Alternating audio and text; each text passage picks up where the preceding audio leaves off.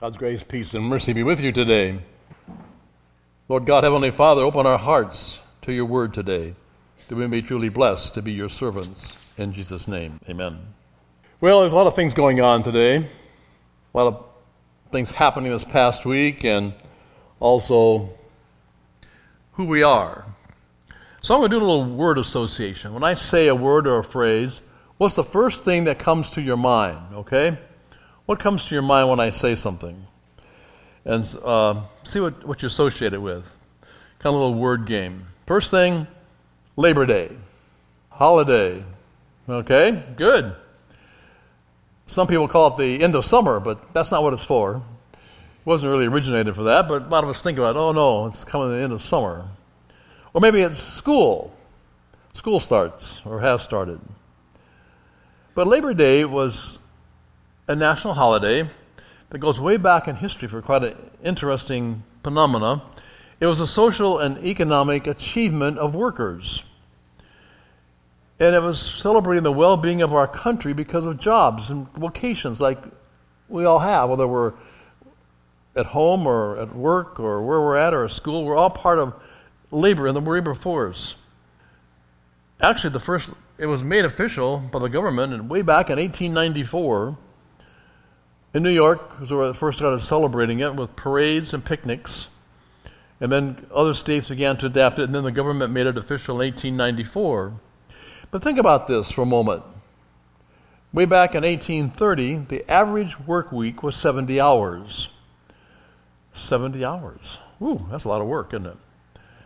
Well, interestingly enough, less hours were decided on by labor unions and different people and political people because if we gave a couple of days off, people would have some money to spend. You see, they're making all this money, but they didn't spend it because they were working all the time. So if you got a couple of days off, you might travel, you might go out and eat at the restaurant, you might spend some more money. So the economy was helped by shortening the work week. And eventually it came to 40 hours or less or whatever we work. But that's Labor Day, which we celebrate as Christians because we're thankful for the jobs and we're thankful for all the work that you've had over the years and what you've done in making the country what it is. Okay, another word. What comes to mind when I say Harvey? That's a new name, right? Nobody's here named Harvey, right? Have you been down to Aloha and seen Harvey the Big Rabbit on TV Highway?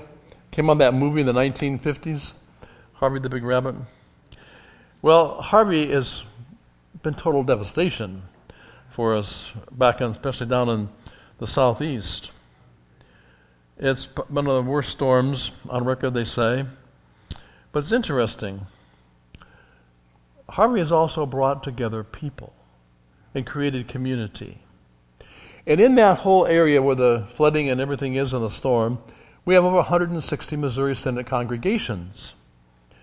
The last count I saw, and I don't have the latest, was 105 homes from our members, fellow members down there, have water in them. 30 or more have been evacuated from their homes. 5 pastors of our synod had their houses flooded, and 3 parochial school teachers. But the churches are responding and moving forward to help people. And you probably heard that President Trump has asked that this be a Sunday of prayer, of National Day of Prayer for the people in Texas and the God's blessings for them. Now, in your worship folder, if you'll turn to the very last page on the inside, we've got a page there of our Lutheran Church for Harvey relief. And there it tells you at least 161 congregations are in the area affected. And there's a way to give. You can choose to give online, by text, over the phone, or by mail.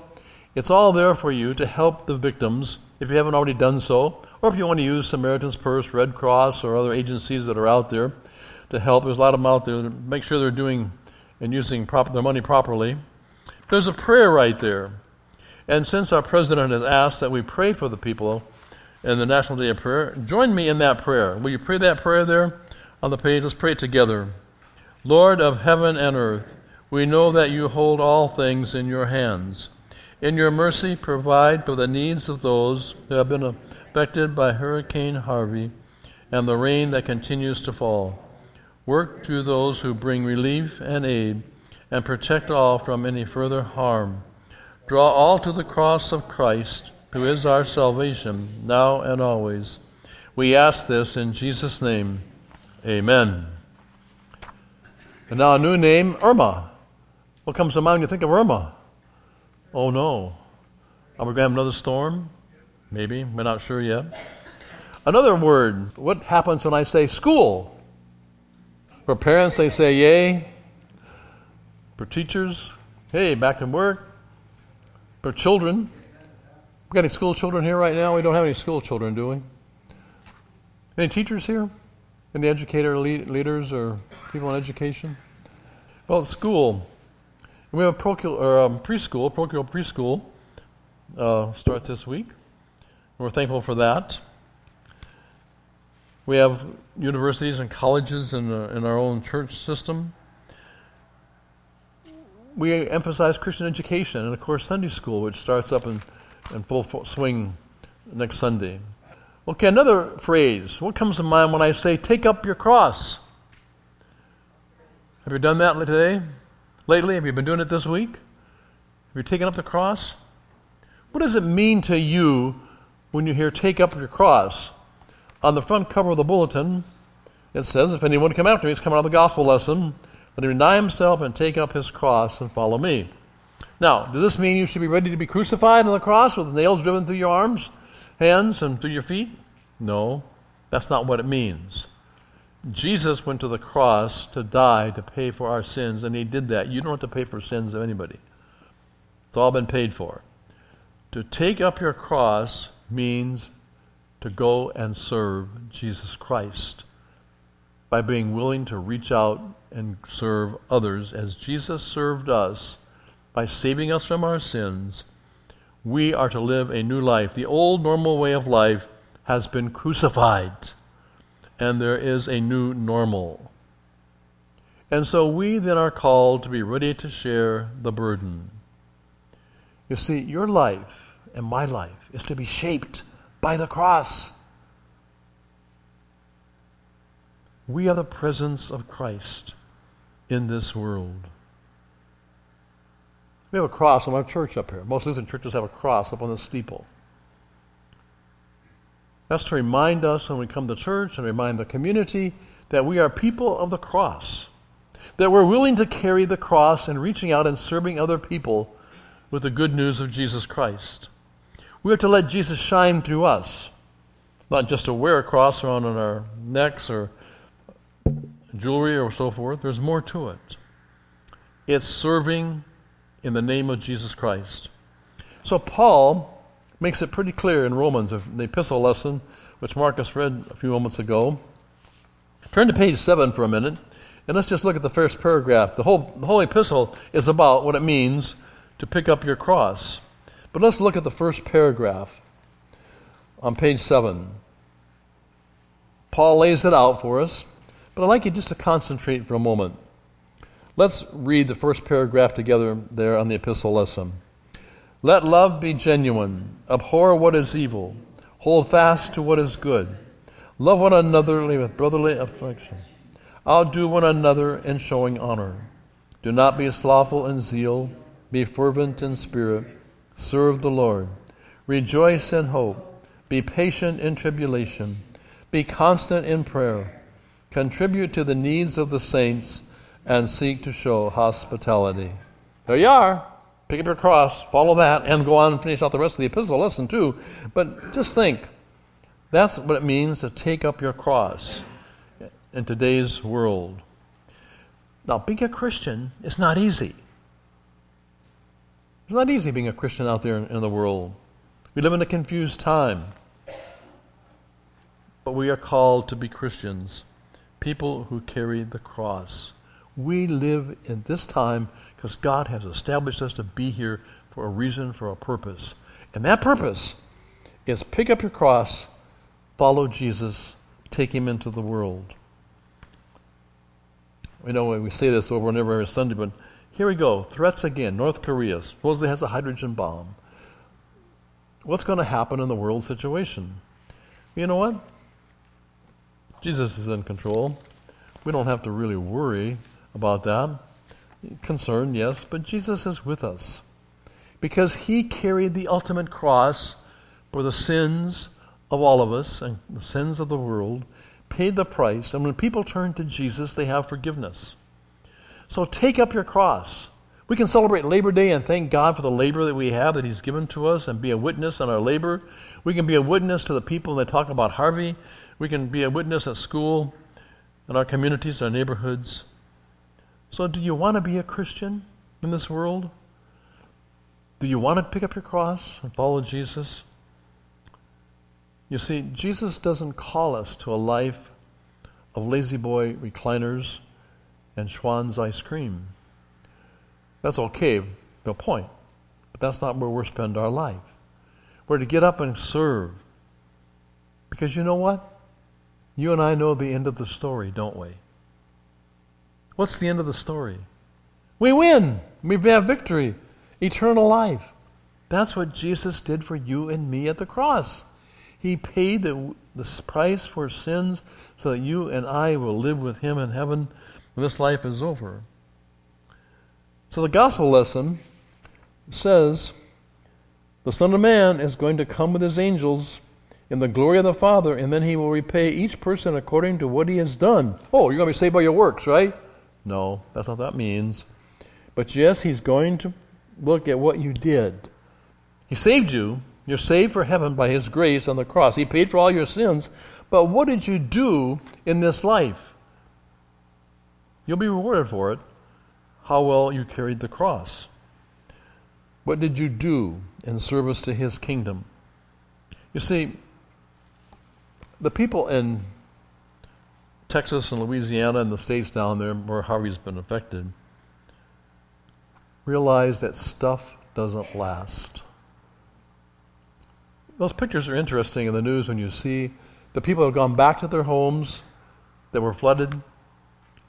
Out on the street, what do you see? All kinds of furniture and all their stuff is thrown out on the curb. Now the mayor has asked for millions of dollars so they can bring trucks in and haul all that away. And where are they going to haul it to? They don't even know what to do with that. All the stuff in the houses are being out and the walls are being torn out. They're being gutted. Stuff doesn't last. But relationships do. And the people are celebrating that even in the midst of the tragedy. Because you see, people matter more than stuff. Life is more than possessions. And the next world is a better place. And it's interesting how well Christians are coming together to serve their and people. It doesn't matter the color of your skin or your persuasion or your political party. What matters is that people matter. And people are finding this out as they work together. And marvelous things are happening. And our churches down there, I've got some witnesses that they're going to be sharing in the future. I've read about a few. But I know three different families that live in the Houston area that I read about their what they post on Facebook. One of the DCE that used to be over at Trinity here in Hillsboro, he's down there as a parochial school teacher. And his wife was from our church in Hamilton. And they've made it through. They had water in the streets, but they didn't have water in their house. And two other families that I know, two pastors, they had water, and they got trapped in their homes, but they didn't have to leave their homes, and the water is receding. But they're out reaching to the neighbors, and they're out telling the neighbors, and helping them, and praying with them, and encouraging them, bringing Christ to them. And there's going to be a lot of future work from years ahead as we recover from Harvey. And it's going to affect you and me. Because you see the gas prices are going up because of shortage of gasoline. We're not making gasoline. Your insurance for housing goes up because they got to absorb all that cost. You're going to pay too. And also for us to contribute, to give to the people, and to use our resources that we have. Because we want to share our love with the people that are suffering in Harvey. And also to remember that even for us, stuff doesn't last. All that stuff you got in your house, the car you drive, or the truck you drive, or whatever, it doesn't matter. It will all go away someday. But what matters is relationships. And especially the relationship with Jesus Christ, who went to the cross and died for us, paid for all our sins. Wow, that is so marvelous. So you can leave here today with the good news of Jesus Christ, that your sins are forgiven, that you have eternal life. The next world is a lot better place. No more floods, no more hurricanes, no more storms, no more sin. Wow. We got a lot to look forward to, don't we, as God's people? But in the meantime, you're invited to come up here to the table. And at the table, you get to eat and to drink the body broken and the blood shed for you on the cross, given to us and becomes part of us.